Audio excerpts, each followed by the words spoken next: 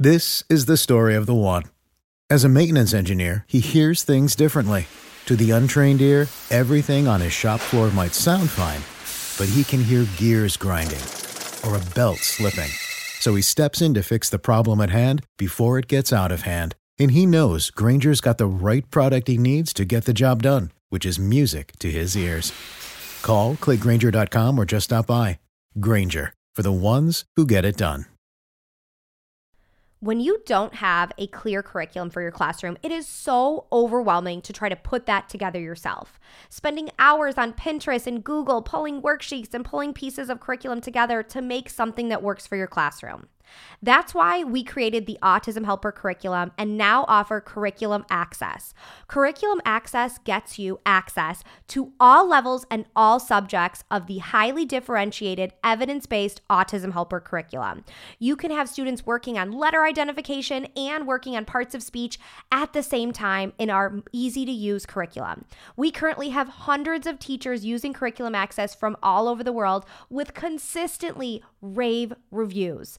I want you to join that group of teachers. Now is the time to ask your administrators for Curriculum Access. We have an email template ready to go so you can ask them to set up a demo. Your administrators can jump on a live call with our team members to see everything that's included in the Autism Helper Curriculum Access. Next year, let's reduce the overwhelm. Let's start the year out with a path and a plan and resources to meet all the diverse needs of your students. Let's make next year the year of Curriculum Access. Head over to the show notes to learn more. Hi, I'm Sasha Long, special ed teacher and board-certified behavior analyst. Welcome to the Autism Helper podcast. I'm here to explore different strategies to improve the lives of individuals with autism.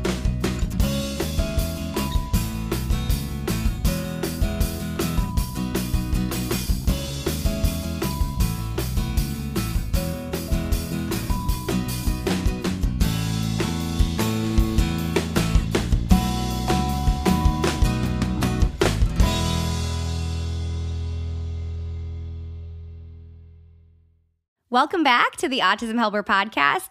Today, I am joined by one of our awesome Autism Helper bloggers, Heather Hoeft.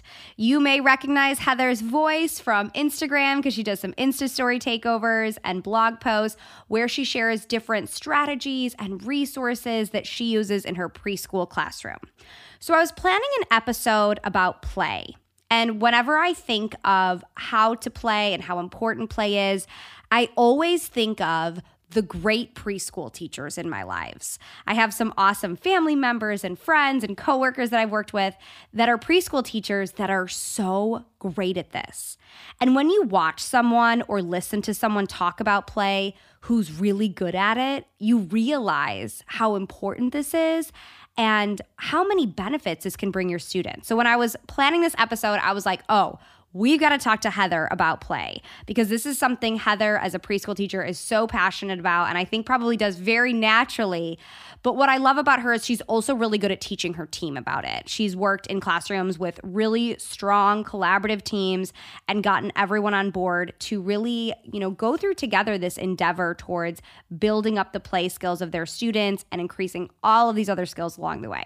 So without further ado, let's jump into this conversation because I want Heather to share with you how important play is and all of the different ways you can incorporate play into your classroom. Hi, Heather. Thank you so much for joining me. Hi, thank you for having me. I am excited to chat with you about one of, I think, both you and I's favorite topics, which is play. Play is my all-time favorite thing to talk about, and it's so fun. And I know that everyone likes hearing about it because every time you do a blog post or an Instagram takeover with anything like remotely related to play, everyone's like, oh my God, I need more. Tell me more about this. Yes, and I'm always nervous to bring up the topic, but it always gets so much attention because I'm like, people know how to do this. We play all day and every day. But really, I'm learning a lot from everybody listening, and I feel like everybody's learning a lot from what I've posted too. Yeah. And there's always ways you can get better. Even when you're in the field a long time, you kind of sometimes it's good just to have a refresher and okay, let's think again how I'm doing this. I'm not just going through the motions. Yeah. Or getting stuck in the everyday play schemes and changing it up a bit. It's good. Yeah, it's good. So obviously everyone knows this, but big picture, sales pitch, why is play important? And I think also this is good to review because this may be conversations that teachers have to have with their administrators, like defending why their schedule is set up the way it is. Yeah, for sure. Especially anything older than the early childhood, preschool age. I think play is still important to embed throughout the days. Obviously, age appropriate, but if you can, try to get play within your day.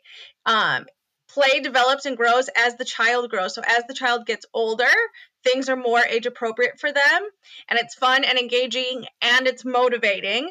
Play allows for bonding times for families, teachers, and peers, and it can be initiated by the child or adult directed.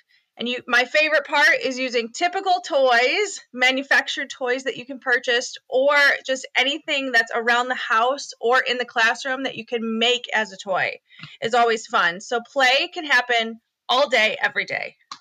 Yes.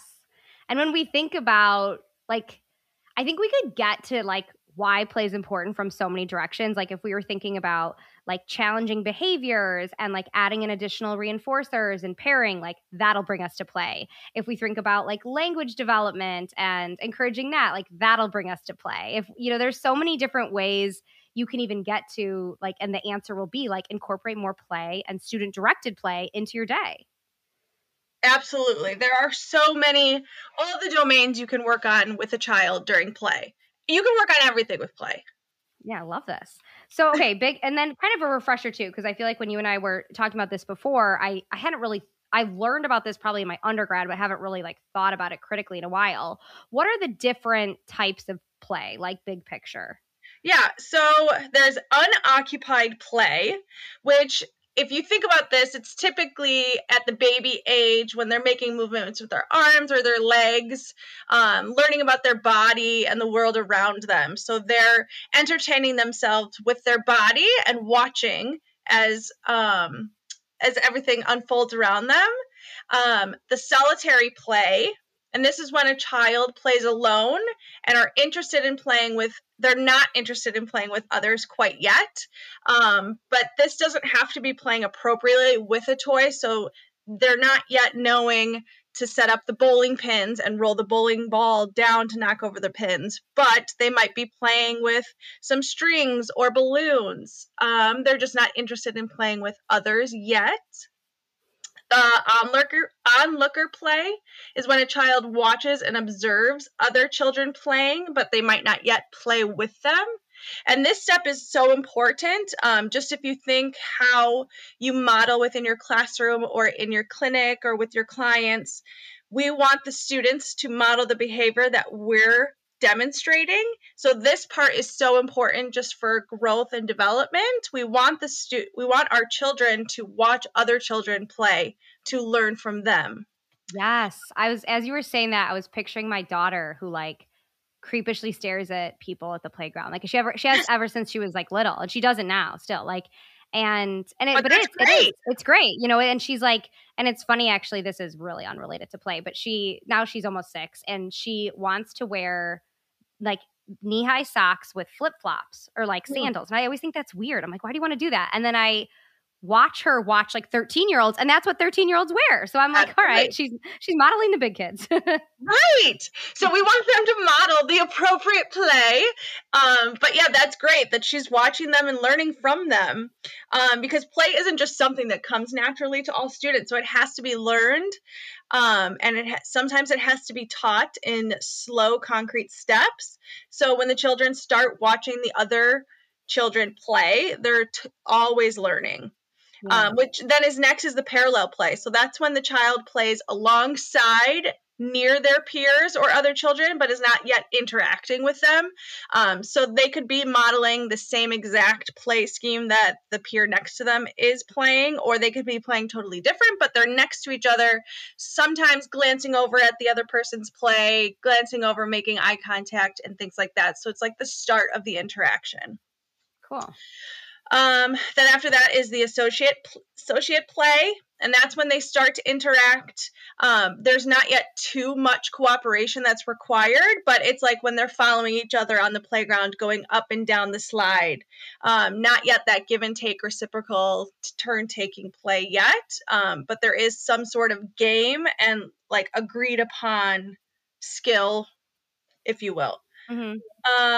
And then lastly is the cooperative play. So that's when they're playing with others. They both have the same interests. They both have the ideas on what they want to play. And then this is where you will see the students. There will be a student who is the watcher, the student who takes direction. And then, of course, there's the student that is the direction giver of, if you're playing house, you be the mommy, I'm going to be the daddy, we're going to work, you're the dog. And then they're playing out some sort of play scheme or building a tower together and things like that. This is the story of the one. As head of maintenance at a concert hall, he knows the show must always go on. That's why he works behind the scenes, ensuring every light is working, the HVAC is humming, and his facility shines. With Grainger's supplies and solutions for every challenge he faces, plus 24/7 customer support, his venue never misses a beat. Call quickgrainger.com or just stop by. Grainger, for the ones who get it done. What's the easiest choice you can make? Window instead of middle seat? Picking a vendor who sends a great gift basket? Outsourcing business tasks you hate? What about selling with Shopify? Whether you're selling a little or a lot, Shopify helps you do your thing, however you cha-ching. Shopify is the global commerce platform that helps you sell at every stage of your business. From the launch your online shop stage to the first real-life store stage, all the way to the did we just hit 1 million orders stage. Shopify's there to help you grow. Whether you're selling scented soap or offering outdoor outfits, Shopify helps you sell. Wherever and whatever you're selling, Shopify's got you covered. Sign up for a $1 per month trial period at shopify.com/try. Go to shopify.com/try now to grow your business, no matter what stage you're in. Shopify.com/try. Yeah. Okay. That's a great little review to think about, where your students or clients or children are within those stages, and then how you can start to scaffold to that next stage. Absolutely. So let's jump into all the skill building, because we were we can work on all the things with play. So let's kind of go in a few big categories, and I'd love you to share some examples. I mean, obviously we can't do an exhaustive list because no one can, but just different examples of skills you can build and ways you can build those skills. And let's start with language development, because there's a ton to unpack there. Yeah, so language I feel like is the biggest one in play. You can get so much just by observation to see where your learner is right now, getting language samples and just observing them, using their vocabulary or augmentative communication systems anywhere that they are. There is constant exposure to language during play, and it expands on their vocabulary as they talk about what they're engaging in. They practice using language and grammar and sentence construction. If the learner is not yet vocalizing, I like to model the narration of my play. So modeling where they would be if we're driving a car. I'm driving the car up the mountain, down the mountain, whee! And using their PECs or their device, any communication system that they're on, using that as I'm modeling and narrating the play. If there is a child who is able to answer questions, we can ask questions to start conversations about play or to expand on their play using questions. We use core boards with play, and I love expanding on the language that the child is using during play. So I made lots of videos with my son about this. One, he's playing with some garbage trucks and airplanes, and this is an airplane, and he starts flying it around in the sky, and I just expand on it by, this is an airplane, it flies in the sky, it dives down. So, you don't want to listen to me modeling play all day, but just expanding on the language, using language that you think they would want to if you know what their goal is in that play scheme. I love that example even with the helicopter, because you fill in like these verbs and adjectives that kids just may not always have that much exposure to, like the word dive down. Like, Right. you're giving so much exposure to language embedded in something that they're interested in. Right. And I love it in play because we don't have to expect them to always imitate what we're saying. It is the exposure to all the language and using all of the visuals that's appropriate for each of your learners. It's wonderful. And just like when you draw a picture, a simple comment just saying, "Tell me about your picture," can invite the child to share their process and what it is. You might see a dragon and the child who drew it was thinking something totally different. So if you're playing and they build a tower, and ask them what it is and just see what they come up with. And it's always interesting to hear.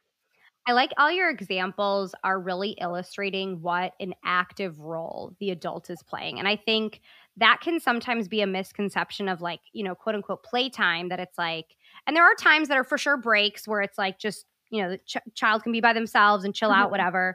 But like really working on play and really working on language development within play isn't going to be like, okay, Johnny, go play with those blocks. See you later. The adult is really taking a super active role in that. Absolutely. And I like the suggestions too on incorporating, and you've done a lot of awesome blog posts and videos on this too, of incorporating a PEX book, a core board, an AC device, like bringing that to the carpet, bringing that to the play area. That's not something that just like sits on the desk and never leaves, but really involving that in this process. Yeah, and I think too, like just using the core boards and those visuals, some teachers or clinicians might be apprehensive to only be using those communication systems when the speech therapist is there, or when it's time to eat snack, like those really, like structured times. Like we can do it in things that are more open. Yeah, I know what you mean. Like I think honestly, I was like that for a little bit when I was like new to using AAC or like having AAC devices in my classroom when I was a teacher. That it was like, yes, exactly what we said. It was when the SLP was there. And then I was like, okay, we'll do it at lunch and we'll do it at morning circle. And it was like, those are the times. But then I started really realizing, well, the kid doesn't have nothing to say when we're over here, like in break area or at the computers. Like they still have things they want to say, and there's still social goals we want to work on. Exactly. And if we're not expecting them to use their PEX system yet, we can use the core board, even though a student might not be there yet, but we're modeling the language just so they can see. And play is wonderful. And this kind of ties right into language development, but taking that a step further beyond just language development, how do we tie that in with peers and with other adults on building social skills? Yeah, I love using peers for the communicative partner, and me as the adult as the silent partner to initiate PEX, requesting toys. During play, we can practice taking turns. We can create rules for a new game. Walk me through what that looks like, maybe with a student using a PEX book, how you're the role of the silent partner and you're facilitating the communication between two peers. Yeah, so if we had a gen ed peer coming into our room, which we would call peer buddies, so I would talk to the gen ed peer beforehand, just saying, hey, I'm gonna help him give you this task strip or this strip, and it's gonna have his words on it. When he gives it to you, take it, and then I'll show you what we want him to do with it. So just kind of prep that peer, and then they love being a helper. So I have our peer buddy and our student, they're playing with a game. Our student wants something that the peer has, so we take the picture, put it on the sentence strip. I will hand over hand, silent, hand it to the peer buddy. They will take it just as I've taught them, and then I will hand over hand, pointing to the icons for our student to request, and then the peer will hand over the toy or the item that the student requested for. Cool. So it's a great way to practice, and then the peer buddies love helping, and they're being exposed to students using augmentative communication as well. Yeah. What other social skills do you like? What other examples of social skills do you work on with learners that have verbal communication skills? Oh yeah, there's so much. Just working on expanding on the imaginary play, different roles in play. We use visual play schemes. So this helps also teaching students how to follow rules, follow a routine, following a mini task during play. It works on taking turns, obviously, understanding things from another's point of view. And then also we like, as the adult, we can model if we have available a peer buddy to help show sympathy and empathy, and then also help teach socially acceptable behaviors, where just because there's a tower there and it looks very inviting to knock down, that we're not going to knock it down quite yet unless somebody invites us to do that. And then using visuals to prompt my turn, or I want that, or look at me, or no thank you.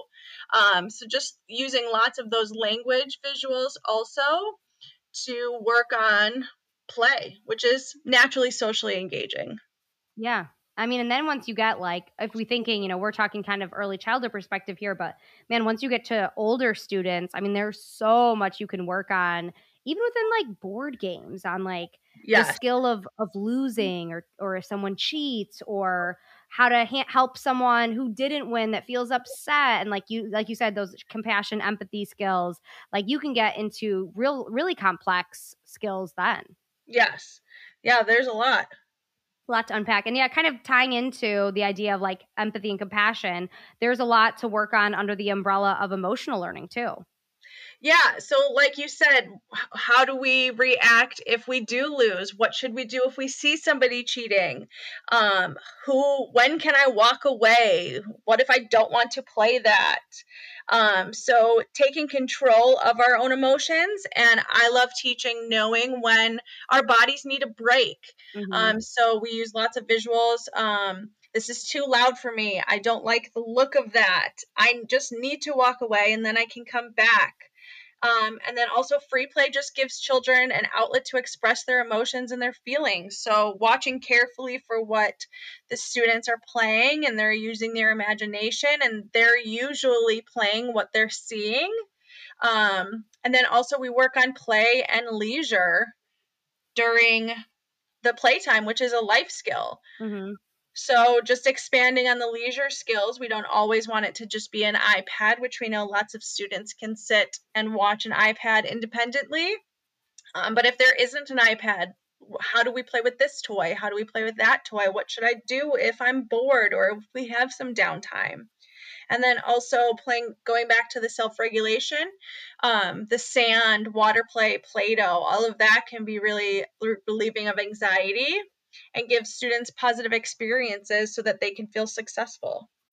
When you need mealtime inspiration, it's worth shopping Kroger, where you'll find over 30,000 mouth-watering choices that excite your inner foodie. And no matter what tasty choice you make, you'll enjoy our everyday low prices, plus extra ways to save, like digital coupons worth over $600 each week. You can also save up to $1 off per gallon at the pump with fuel points. More savings and more inspiring flavors make shopping Kroger worth it every time. Kroger, fresh for everyone. Fuel restrictions apply.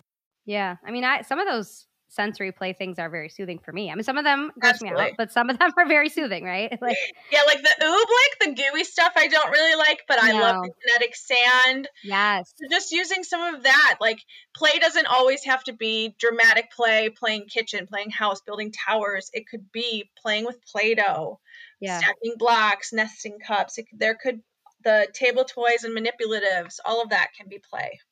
And it's, it is like such an interesting point to think about, like that, like self-soothing, like capacity for that a lot of our students' days are spent like doing hard things, like in this mode of like a demand is placed on them. They're having to do something that is challenging. And after a while that gets hard. And to be able to just like zone out, to do something that's like relaxing, engaging, like, sensory tables and kind of play in that is such an awesome way to like break up the day also. Yeah, transitions, demands, everything. It gets to be a lot. So just embedding that within the classroom is helpful, especially if play could be stressful for some of our students. Yeah, they don't that's know true. how to do any of that yet. So we meet our students where we're at, and then always we want them to grow.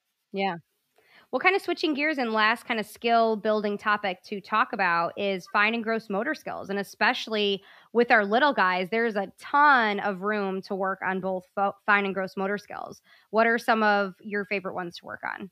Yeah, there's a ton. So obviously for like gross motor, running, jumping, swinging, riding bikes, hanging, monkey bars, skipping, swimming if appropriate, all of that. Like if you think of a classic playground, all of those gross motor skills are being worked on there.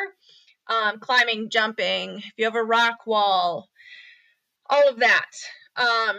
And that is engaging for students to play chase, hide and seek, follow the leader. And I like encompassing all the birthday party games because it's so important and a life skill for students to learn those classic birthday party games because we don't want them to be the ones who aren't playing it. So we like to practice like Duck Duck Goose and Ring Around the Rosie and musical chairs and all those games that they might see at a birthday party, just so they're exposed to it, and they might be able to generalize that to the birthday parties. I love, you and I didn't even talk about this before. I love that you brought this up because when I did in-home therapy with early childhood, I used to always incorporate this into programming because a lot of times there were kids that had a lot of ABA minutes or were like in a half-day preschool, maybe in a self-contained preschool where they didn't always get that exposure. And I was like, we have to learn how to play these games. Like we need to do Duck Duck Goose and we need to play like, you know, the different games that we're going to see eventually at a birthday party. And there's so many great ways, you know, skills you can work on in that.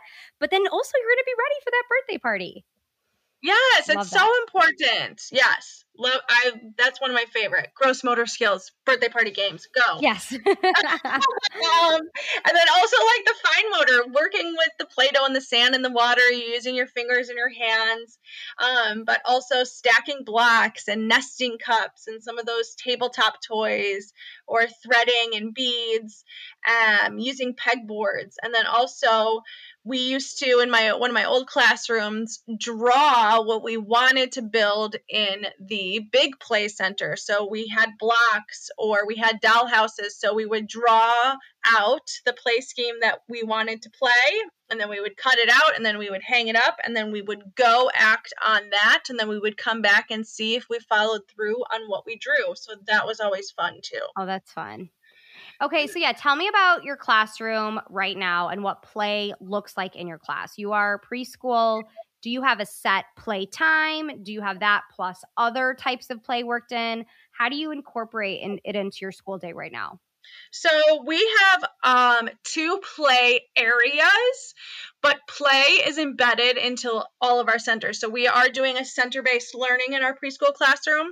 I have preschool and kindergartners, and 2 centers are dedicated just for play, but we play all the time. So even if we're in the desk session center, there's still time to get up and play. Or if a reinforcer is a game of hide and seek and our student works for that, then we're going to go play hide and seek when they've earned that reinforcer.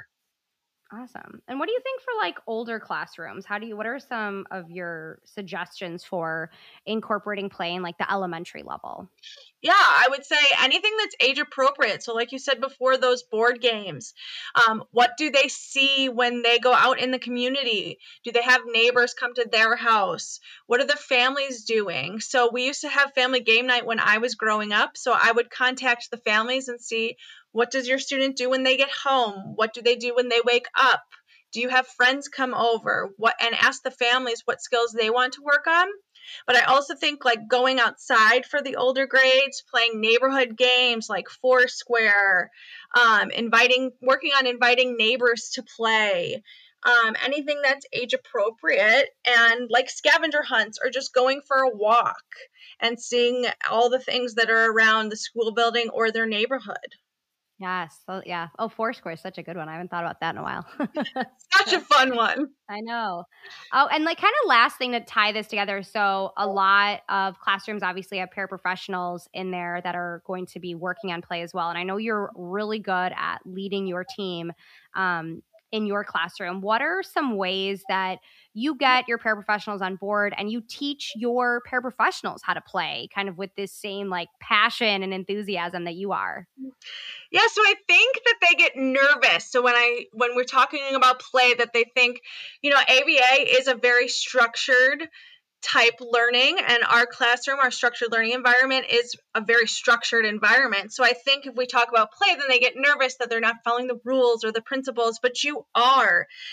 Having them observe me playing hide and seek or peekaboo or chase or dancing, having them observe me just playing with the cars, then they realize that it's not so hard and it's okay that it's not so strict, because we are still using the principles of ABA. We are still working on the students' IEP goals. We're just making it more inviting and more fun and interactive. And we are working on the free play and leisure time. So I think the buy-in for our teams is really to have them watch us. Well, that's a great suggestion. Yeah. And then it takes the pressure off of like, oh, okay, I can do that too. Yeah. Or what if I don't say the right thing? Or how do I give the direction to do this? Then they see that it really is more relaxed. And if you've ever played with a child, that's exactly what we want here. Yeah. Yeah, exactly. Awesome. This is, I feel like you and I could chat about this forever. Well, thank you so much for sharing all of these ideas. And if you've listened to this and you want more, Heather does a blog post and an Instagram takeover twice a month. And I know she will want to share even more things about play. So if you have a specific question or topic, please reach out. And I'm sure Heather would be very happy to chat more on that. Oh, I have lists and lists of play. Yes. All right. Well, thank you so much, Heather. I really appreciate you taking the time to join us today. Thank you. Thanks for listening to the Autism Helper podcast. If you liked what you heard and want to hear more, hit subscribe. It would mean a lot to me if you left some feedback. Whether I'm working one-on-one with a student, doing a podcast like this one, or presenting for a PD, my goal is always to provide as much value as I can. So your feedback really helps me make sure I'm doing just that. If you have other topics you'd like me to cover, leave in the feedback or message me on social media. You can follow me at The Autism Helper on Facebook, Instagram, YouTube, and Pinterest, or visit my website, theautismhelper.com. Thanks again for listening.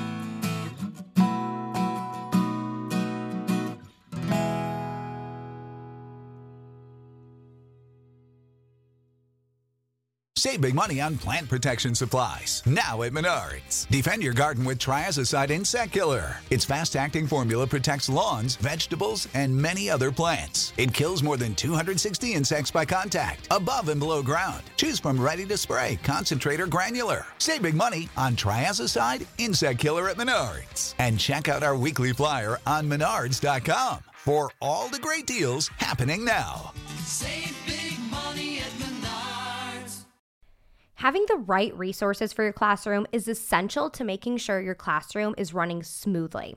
At the Autism Helper Shop, we have all of the resources you need to make sure you have the behavior, communication, and curriculum supports for your students. Within our shop, we have adapted books, task cards, resources aligned to the VB map and the ABLES, behavior plan flowcharts, data sheets, curriculum. Everything you need, whether you are an early childhood teacher or a high school teacher, we have all of the resources that will meet those students' needs. So head over to shop.theautismhelper.com to check out all of our resources.